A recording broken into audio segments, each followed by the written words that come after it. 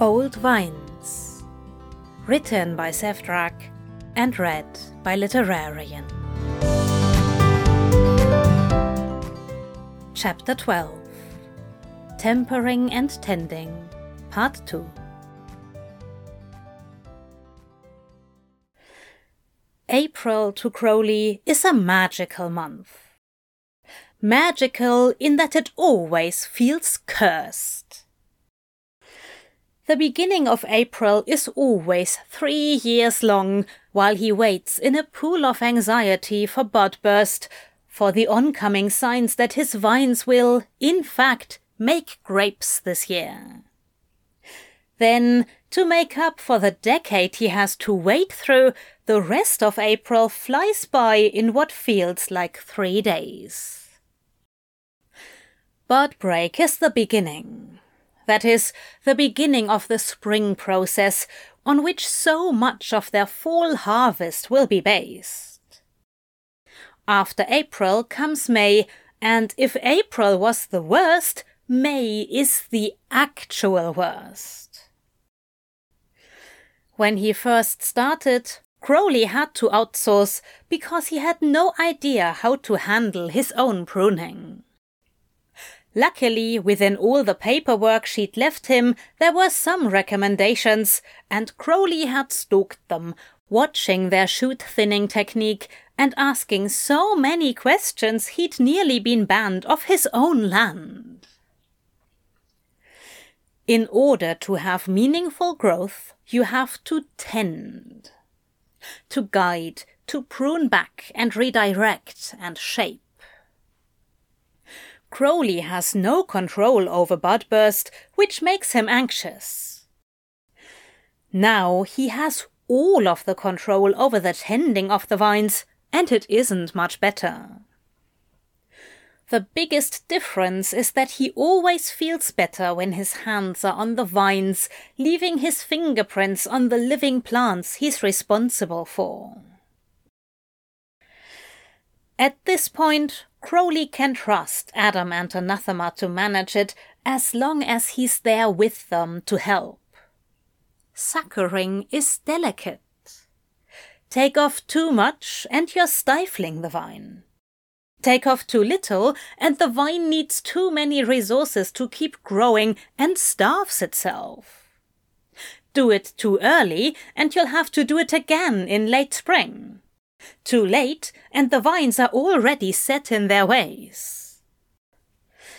They have to do it all at once, the suckering and topping and pruning, because there's 10 acres to get through, and Crowley does as much of it himself as he can before he has to call in the contractors he'll inevitably hover over and yell at. Anathema's a natural. After her first year, where she literally deliberated over every single green shoot, talking to each like they could answer her. Although she occasionally tends to underthin. When she does, she invariably has some reason for it, like the vines told her it was okay, and Crowley always wants to argue with her. Then he remembers that he himself tastes dirt and yells at his plants, and he thinks, hey, maybe that's just the metaphor Anathema uses for herself. Adam is slow to it, but this is only his 2nd year at suckering. He asks Crowley a lot of questions, but Crowley never had a problem with questions. Adam has the eye for it. He just needs to be able to trust himself, and then Crowley will have 2 other people who can manage small groups of contractors without that desperate itch between his shoulder blades that always shows up when he has to trust someone that isn't himself. May tending is second only to harvest in actual intensity. Crowley has to check a calendar daily because when he's suckering, he's working 12 or 14 hours at a stretch, and he often forgets what day of the week it is. Crowley spends his hours walking the rows, pinching off the tiny green shoots when he thinks there are too many, cutting back leaves when he feels they'll block the sun and the wind, topping the longer shoots and hedging vines that seem to be overstretching themselves. Some nights he can't sleep, and he'll wander out into the vineyard, bare feet and giant hoodie, and only the light of the moon and the electric lantern he keeps by his back door. Sunrise will find him deep in the Petite Sirah or the Shard, waking up from a trance he hadn't even known he had entered, dirt and vine caked under his fingernails, and his feet chilled pale.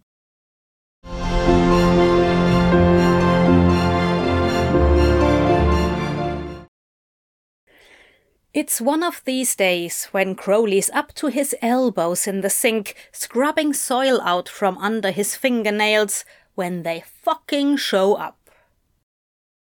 "Boss!" Anathema calls from the tasting bar, and Crowley can tell immediately by her tone of voice, and the fact that she only calls him boss when she's making a point, that it's something he isn't going to like. "Inspector's here for you." "Ah, fuck." "Just a minute," Crowley yells back, 'cause he's not gonna dance to their tune any more than he has to. He finishes washing his hands clean as best he can, dries them, and then takes a moment to swing his hair up into a bun on the top of his head. Of course he's wearing the dark blue jeans with the tasteful holes in them and a graphic tee under a torn hoodie. He hadn't planned on working the tasting room at all today, and it shows. Talk about having a nemesis. Nemesis. Multiple nemesis, whatever. Inspectors Haster and Ligger are, well, yes, they're certified inspectors. They keep up with their paperwork, but they're independent contractors, meaning they're inspectors for hire. Crowley is 99% positive that it's Dagon who sends them, sporadically, trying to keep Crowley on his toes. Any sort of inspection failure could affect his insurance rates, which then could affect the terms of his loans. Crowley's pretty sure he could fight it, legally, because it's a little bit too much like the fucking wine country mob to be entirely legit. He's also pretty sure that fighting it legally could cost him the winery. He'd prefer to avoid it altogether. Just like he would rather avoid Haster and Ligger altogether, but they always ask for him. By name. Legally, Anathema, Newt and Adam can all speak in his name to authorities like inspectors, but that isn't good enough for those two demons. As always, Haster and Ligger have confused business professional and working wear. They're wearing suit jackets and button-downs because that's professional, but their shirts are covered in dirt and oil.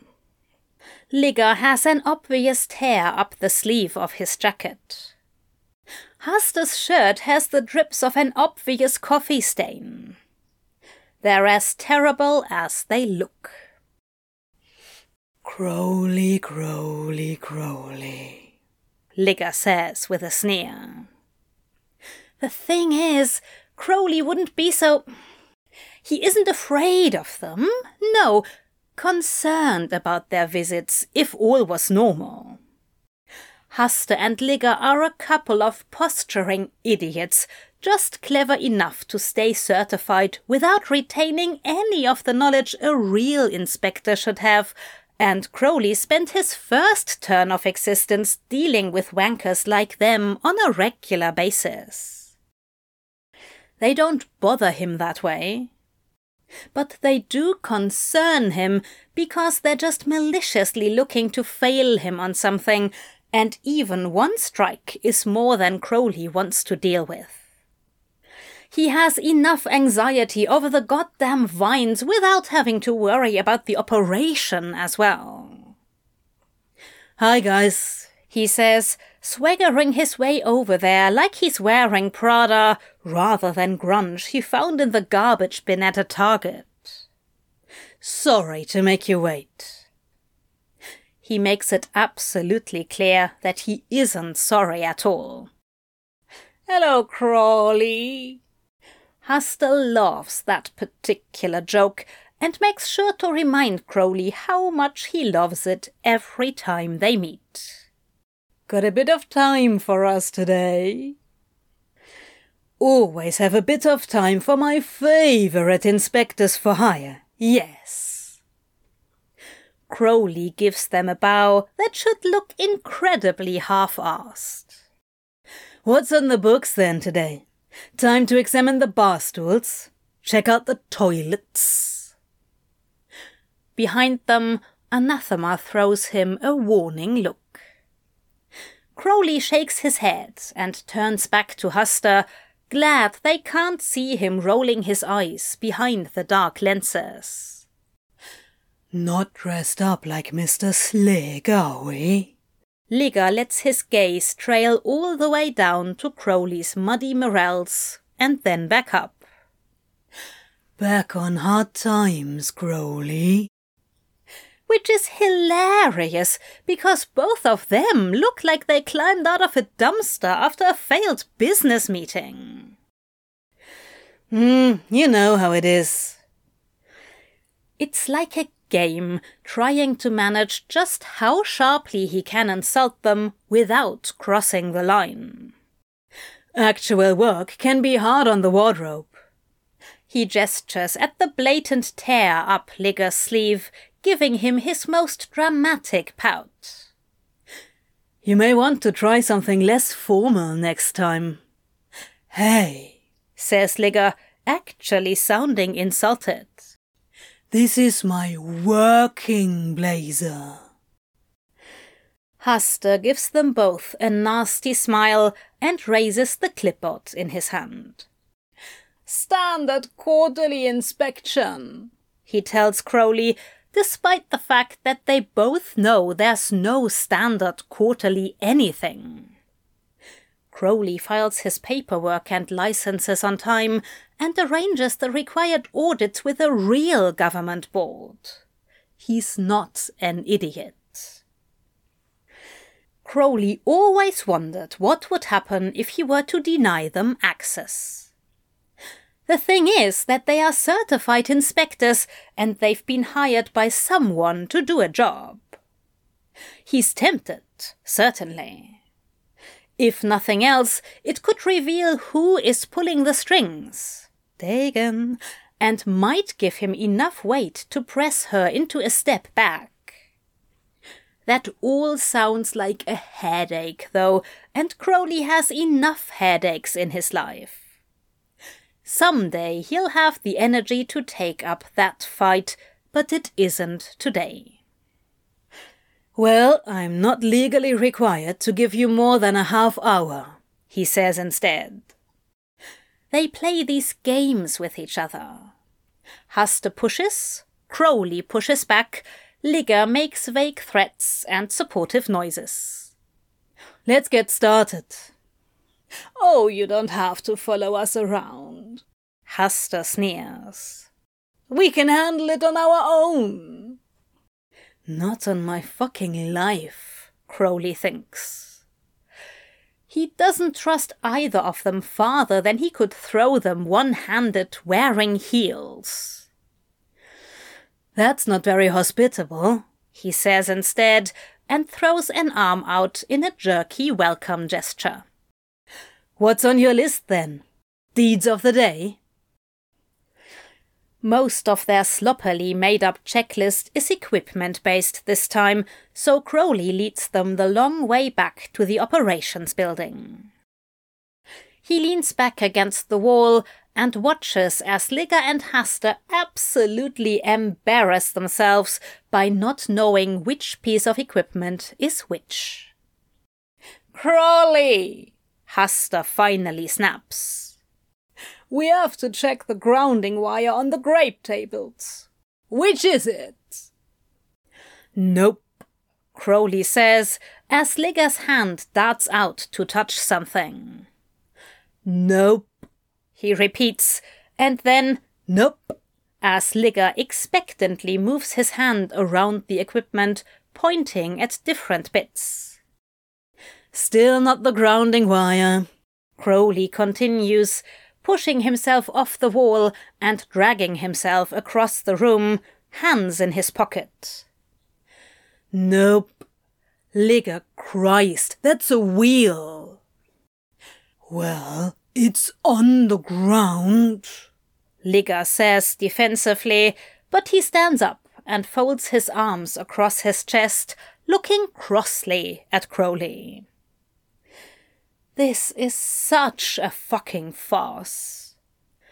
Crowley takes a second to daydream about a world where he's financially stable enough to actually call their bluff, to throw down his hand and call all the way up to Dagon, tell her to cut this shit out. Then he sighs and opens up the access panel on the motor. Grounding wire is green, he drawls, stepping back so that Huster and Ligger can both see.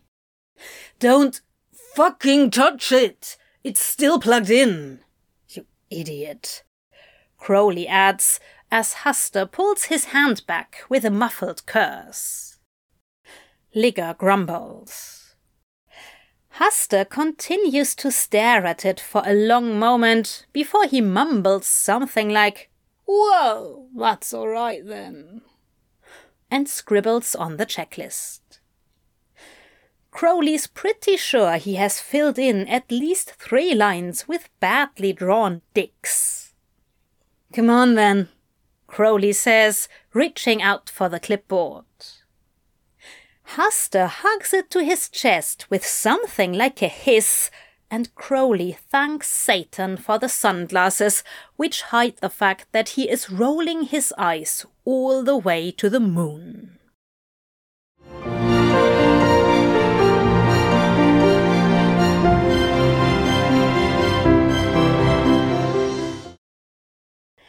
It's around dinner time a few days later when Crowley feels his phone vibrate against his thigh. His leggings have those great thigh pockets for runners to keep their phones and keys and whatever. Ha! Runners. Crowley's never run a day in his life. He saunters, thanks. His fingers smell like fresh greenery, and he smears some of it across the glass as he swipes it open. "Your friend's here." "Anathema," Crowley whines. "Can you please make your boyfriend type properly?" "Oh," she chirps, far too happy for someone who has been out here since 8:30 this morning. "He can, he just doesn't." "I'm assuming those are words. Please do try again." "Your friend is here, the one with the blog." Ah. For a second, Crowley considers having Newt show Aziraphale out to the vineyard. He's fairly sure the man would love to see the process.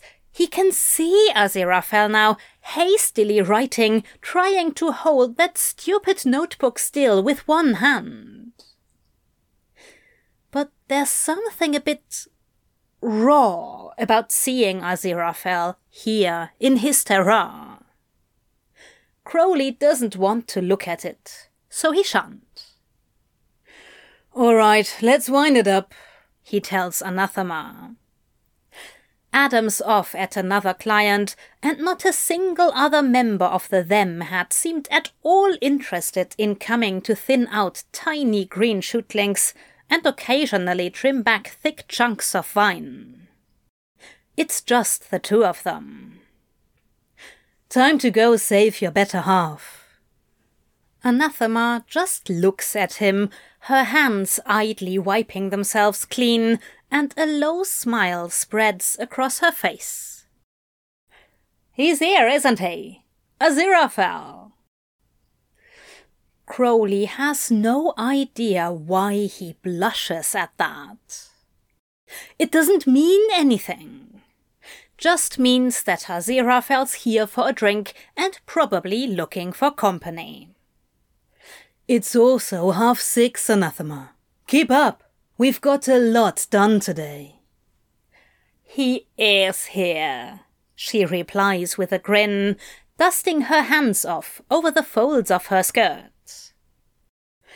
Anathema, being nothing but an enigma wrapped in gothy nerd clothing, works the vineyards in skirts. Crowley isn't sure whether it's a personal preference, a desire to wear what women must have worn in the gardens for centuries before, or just an unfortunate fashion statement. He rather likes it. There's some kind of gothic tragic romance he's found to running around the vineyard in skirts. "Well, yes," Crowley says, a little more snippy than he intended. "So let's not make him wait, huh?" He doesn't have to glance over to know that Anathema is leveling her look on him. It's the one she says can show her someone's aura or read their fortune. Whether that's true or not, it's a look that carries a lot of judgment in it. Crowley doesn't need that negative energy in his life right now. They stop in the coat room to scrub up to their elbows. Crowley likes wearing the vineyard, really, but he can't really shed dirt in a public winery that serves food, and it would be just his luck to have Huster and Ligger sitting there, oh hell, next to his angel. Nope, that's not the fuck happening. Not on Crowley's watch. Of course, he emerges from the back room with his dripping hands tumbling his hair back into a tie, sees Aziraphale sitting by himself, and realizes he just thought "my angel" at him, which is the most disgusting thought Crowley's had since he was 12. He needs to, bleach out his brain and do something very much not sappy right now. Then Aziraphale smiles at him, and Crowley kind of shoves that all aside because Aziraphale looks oddly upset. The smile is genuine, sure, but there's some kind of resigned note around his eyes that Crowley's never really noted before. "Hey, Angel," he says as he approaches, and watches as Aziraphale fondly rolls his eyes. "How's it going?" Crowley leans on the bar, elbows braced, trying not to look too concerned. You know," Aziraphale sighs, rolling his eyes again. Oh, Crowley," he says suddenly, as if taking in something surprising. "You look exhausted." "Oh, whatever," Crowley says, although all Aziraphale has to do is give him that look, that one that's a bit too tender for acquaintances like them, and it's like the days land heavy on his shoulders. 14 hours out on the land, less than 5 hours of sleep, anxiety at a constant low boil coming up from his feet like weights tied around his ankles. "Spring." He makes a tired gesture towards the back of the room, indicating all 10 goddamned acres of this place. "Lots of work. How are you really?"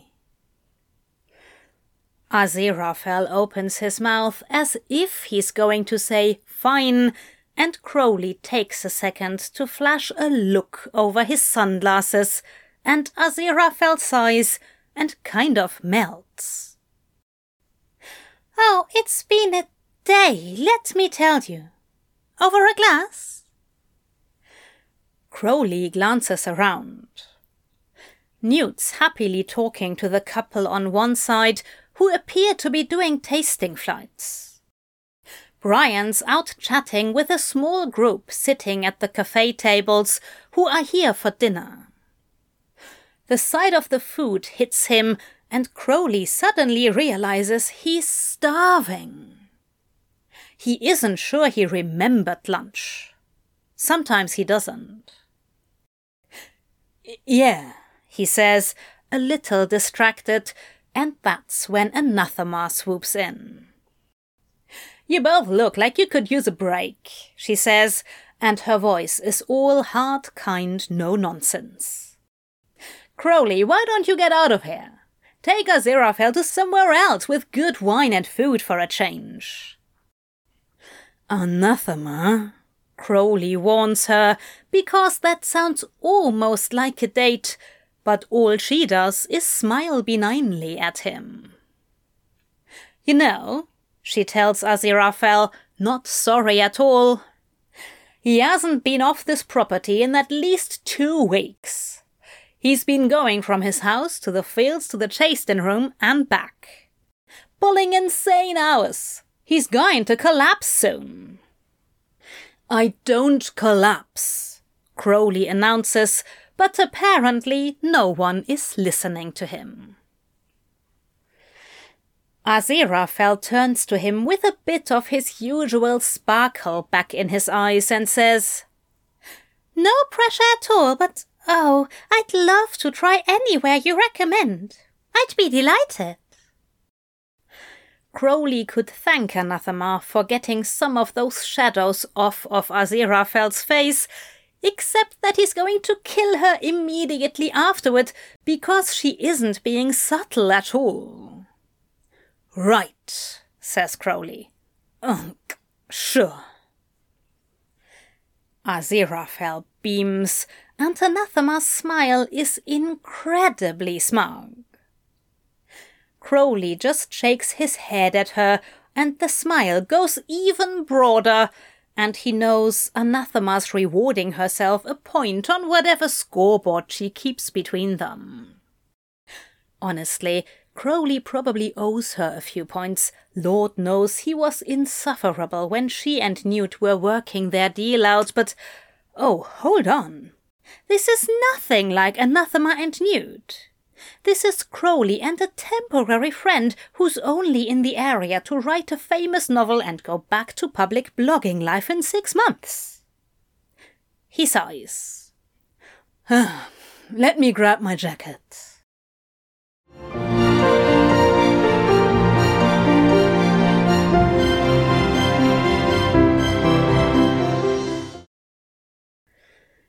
Aziraphale makes suitably lovely noises over the Bentley and suitably horrified noises over Crowley's driving, which suits Crowley just fine.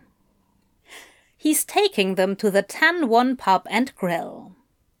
It's a little local place, big enough that they get some of the local tourism in, but it isn't a winery itself. It's just a little pub and restaurant, maybe a 15-minute drive away, and it's where Crowley goes the few times a year that he wants to be out and about. He usually gets all of the social time he could possibly want at Ecstasies, whether it's Anathema and Newt, the them, or the tasting room, but every now and then Crowley gets the itch to go disappear in a crowd and have a drink and a meal like he's just a visitor. The Tan One's where he goes when he needs to do that. They're lucky enough to find 2 seats tucked towards the end of the bar that curves through the room. Crowley always prefers the bar to a table. Service is usually better, and there's a different atmosphere at the bar of any place here in the valley. Customers get tables and get a feel for the place, but one thing Crowley has learned is that the bar is the heart of any establishment that has one. He likes being up front, catching the pulse not only from the customers and the dinner crowd, but from the staff as well. And it doesn't hurt that Aziraphale seems enthralled, looking over the wine list, scooting his stool a bit closer to Crowley's so that he can lean in and speak over the general din of the place. "Is this a place you come to often?" Aziraphale calls, a few beautiful inches away from Crowley. Why can't he ever goddamn help himself? He leans in, elbow on the bar, his foot already resting on one of the rungs on Aziraphale's stool. He's thrown his leather jacket over a long black tee and the leggings he had on before, with his big thumping motorcycle boots and his hair in a high bun. The sunglasses make it hard to see, but there are enough people here that he just knows someone will make a stupid comment if he takes them off. "Yeah, sometimes," he tells Aziraphale.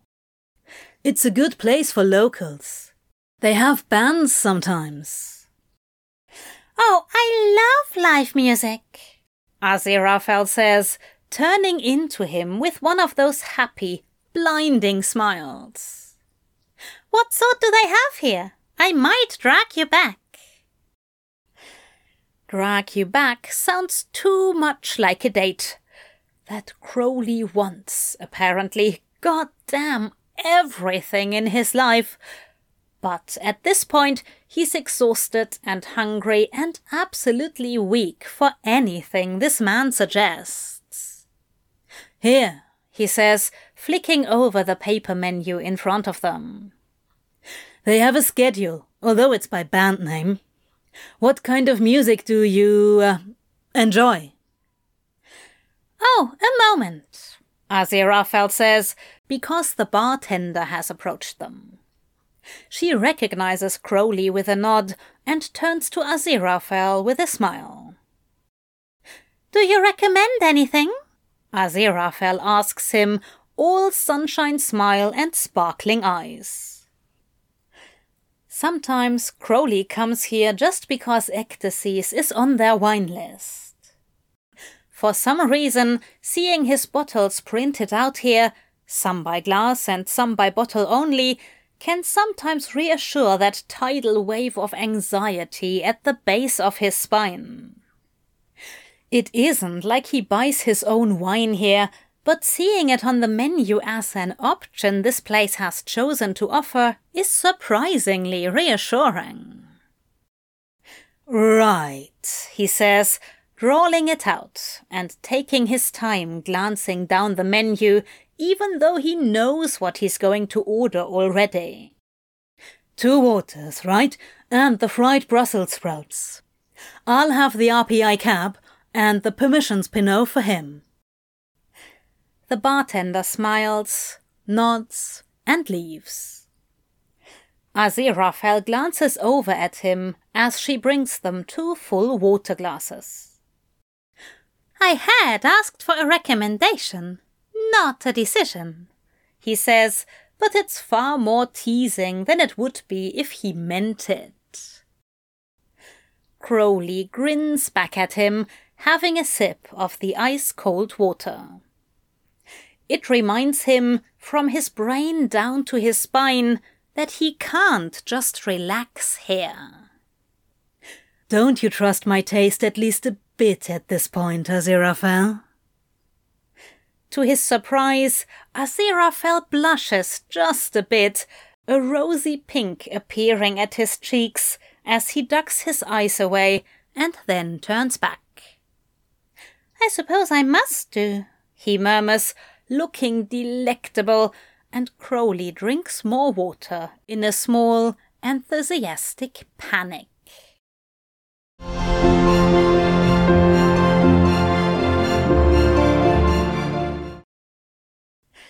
Their meals have arrived. Fish and chips for Crowley, who won't be able to eat a whole meal at this point, having skipped lunch, a shepherd's pie for Aziraphale. and their wine is steadily disappearing. Aziraphale had let Crowley order for him as well, and Crowley had picked open his tastes with a number of questions, revealing that while Aziraphale was certainly capable of gourmet food tasting, he had a soft spot for rich bar entrees with a twist.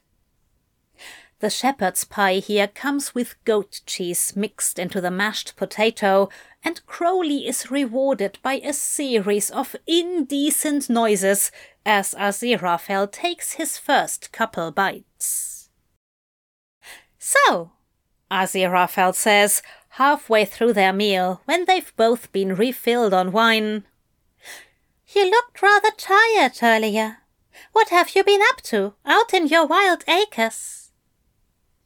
Crowley grins and eats another chip laden with ketchup. "Spring is a hard season," he tells Aziraphale. "Spring and fall, those are the seasons of work. Summer's a lot of watching and waiting. Winter's the same, but with less to watch. Anyway, budburst is just the start. You have to, direct the growth afterwards. Suckering, it's called." Aziraphale, thankfully, doesn't have any kind of notebook. Although Crowley's sure he's storing notes behind those bright blue-grey eyes. "Tell me about it." It's more an order and a demand, but Crowley feels himself wanting to explain it anyway. Hells, he'd pull all of his knowledge out of his brain and display it around him like a peacock just to get Aziraphale to look.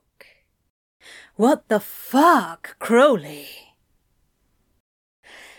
"So, budburst requires direction," Crowley starts. He's moved on to a lovely Zinfandel from Rodney Strong, which tastes of dirt, but in the best way possible.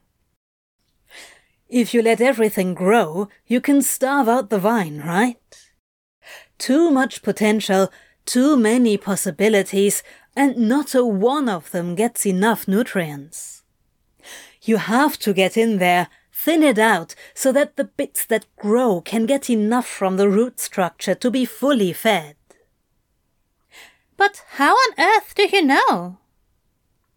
"Well," Crowley says, and it catches in his throat a bit.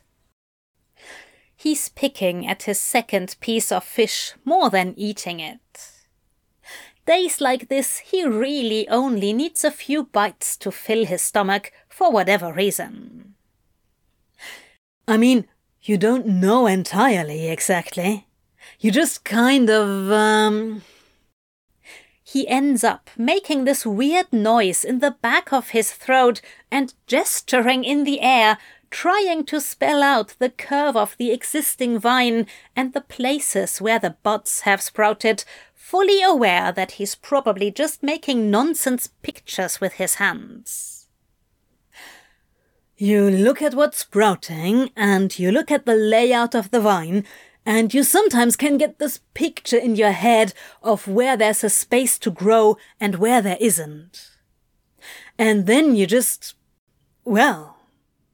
He makes a pinching motion between his thumb and the nail of his middle finger. "You sucker off the ones you don't need." "Fascinating," Aziraphale breathes, and Crowley's breath gets caught in his stupid throat. "You'll have to show me." Aziraphale's face is flushed from wine and from the richness of the shepherd's pie. Plus the fried Brussels sprouts and the pretzel bites they'd ordered as appetizers. This had all been taken in against wines Crowley had continued to suggest for Aziraphale. There was something... there were no words for it other than teasing about the other man's willingness to wait for Crowley's suggestion, and Crowley found himself playing right into it. any gap he could possibly find, he wanted to be the one filling it. Food, wine, recommendations, even the blues cover band they had tentatively identified as an event to meet up at next week. Crowley was swimming rather foolish with it. He was enjoying the ability to recommend things for Aziraphale, to control his experience here and make sure it was as perfect as Crowley could make it. And why? No one was looking at that question. Crowley was well aware that AZ-FEL was done here in 6 months and would return to LA for the next step in his writing career. Maybe Crowley just wanted to make sure Aziraphale got most of the information he needed, or that he had pleasant memories of the trip as a whole. Maybe they'd exchange emails. "I can do that if you really want to see," he offers, casually, as if he hasn't been dying for Aziraphale's footprints in his soil for weeks now. "Oh, I can take pictures." Aziraphale looks inordinately pleased.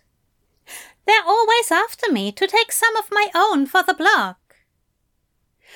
Crowley, who has maybe spent hours combing through A Taste of Heaven at this point, frowns and says, "There are usually pictures on your entries, aren't there?" "Warlock," Aziraphale tells him. "Or stock photos. Apparently FTA owns a few photographers who just index all their work and wait for Uriel or Sandalphon to call." Aziraphale's glistening mood has dimmed the slightest bit. Crowley's sure he wouldn't have noticed at all had he not been so enthralled in Aziraphale's company, but he has noticed, so he says, "There it is. You said you've had a day. Out with it, Angel." "But this is so nice," Aziraphale says with a wince. "I'd feel like I was ruining an otherwise lovely night." Crowley stammers, unsure which of those parts he wants to reply to. "This is not a date," he tells himself, even though his heart is stupidly pounding. "No need to get into your business," he manages finally. "But it is a lovely evening in it, and that means you can, spill whatever's on your mind, if you need." Aziraphale just looks at him for a long moment. It's the kind of measured look that feels as if Aziraphale's reading something on his face that Crowley doesn't even know is there, and he tries not to self-consciously squirm as Aziraphale watches. But then Aziraphale breathes out, as if making a decision, and turns back to the bar, lifting his glass and squaring his shoulders. "Gabriel, that's my boss, right? Or maybe my manager. I'm not even sure. I'm not even sure Gabriel's sure. Anyway, he's in charge of me at FTA." Aziraphale takes a sip. "We had a bit of, a quarrel today about my book." Who the fuck still uses the word quarrel? Crowley rests his elbows on the bar, tips his cheek into his palm. "Do tell." "Oh, I've written some bits and pieces I want to be the first chapter, and Gabriel hates it," Aziraphale says in a rush.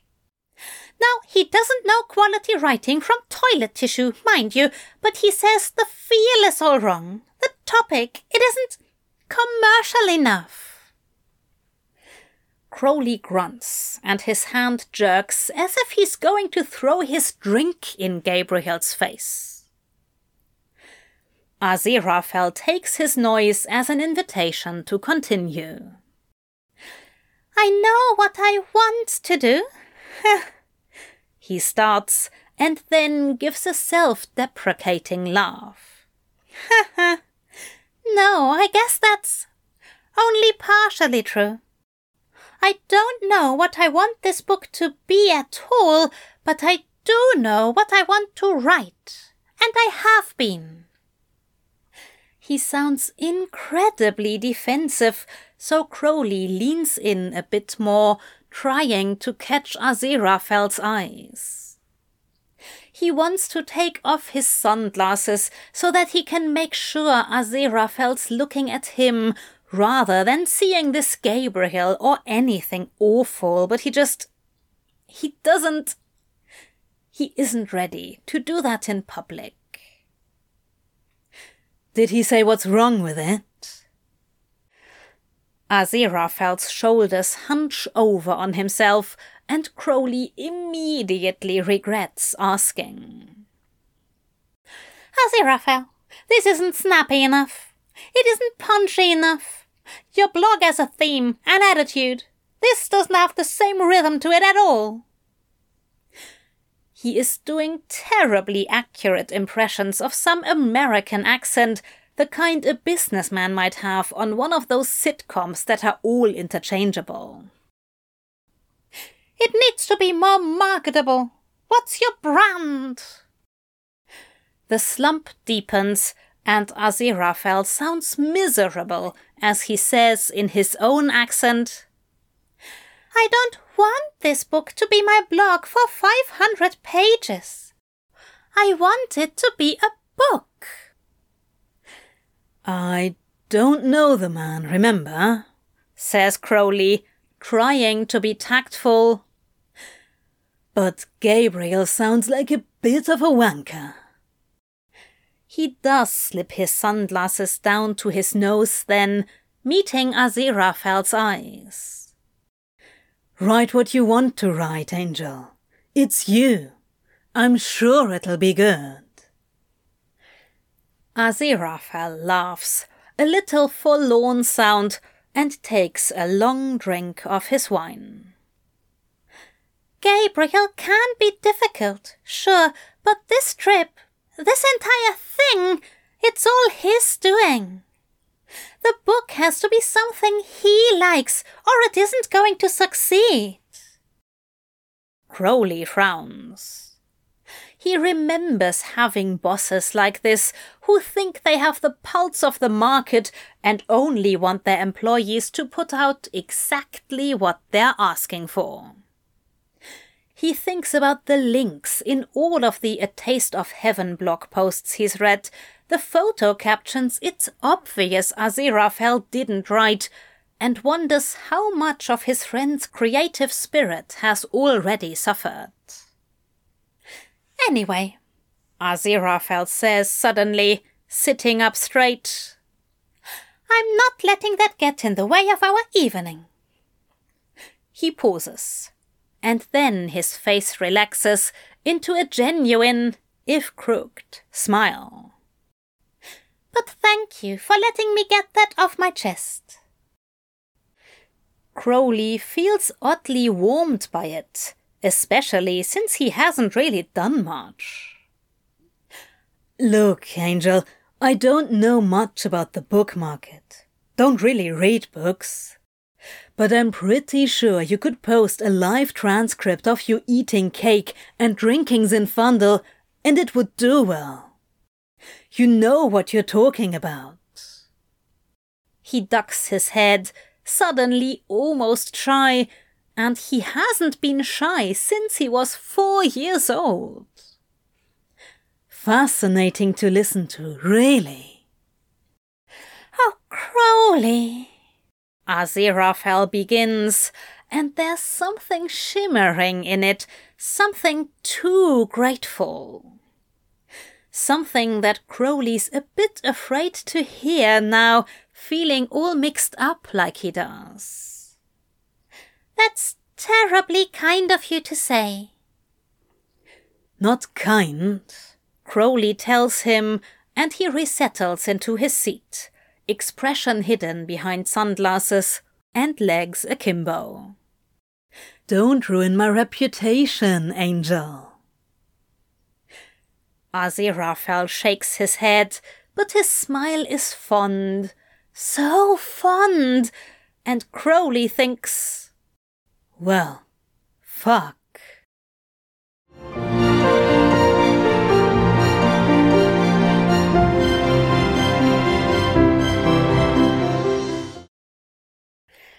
Anthony J. Crowley tends to his life like he tends to his vineyard. Ruthlessly, with plenty of yelling and swearing and the underlying bell-ringing of anxiety that defines his days. Normally, when things like this crop up, odd offshoots of feelings he's really rather done with, he takes them, prunes them, suckers them off at the branch. It may be too late. He has, somehow, missed the tempering season on this, the way that Aziraphale has worked his way into Crowley's chest. He may not be able to cut back the growth without killing the vine entirely. He should be more upset about this, Crowley thinks. He should be.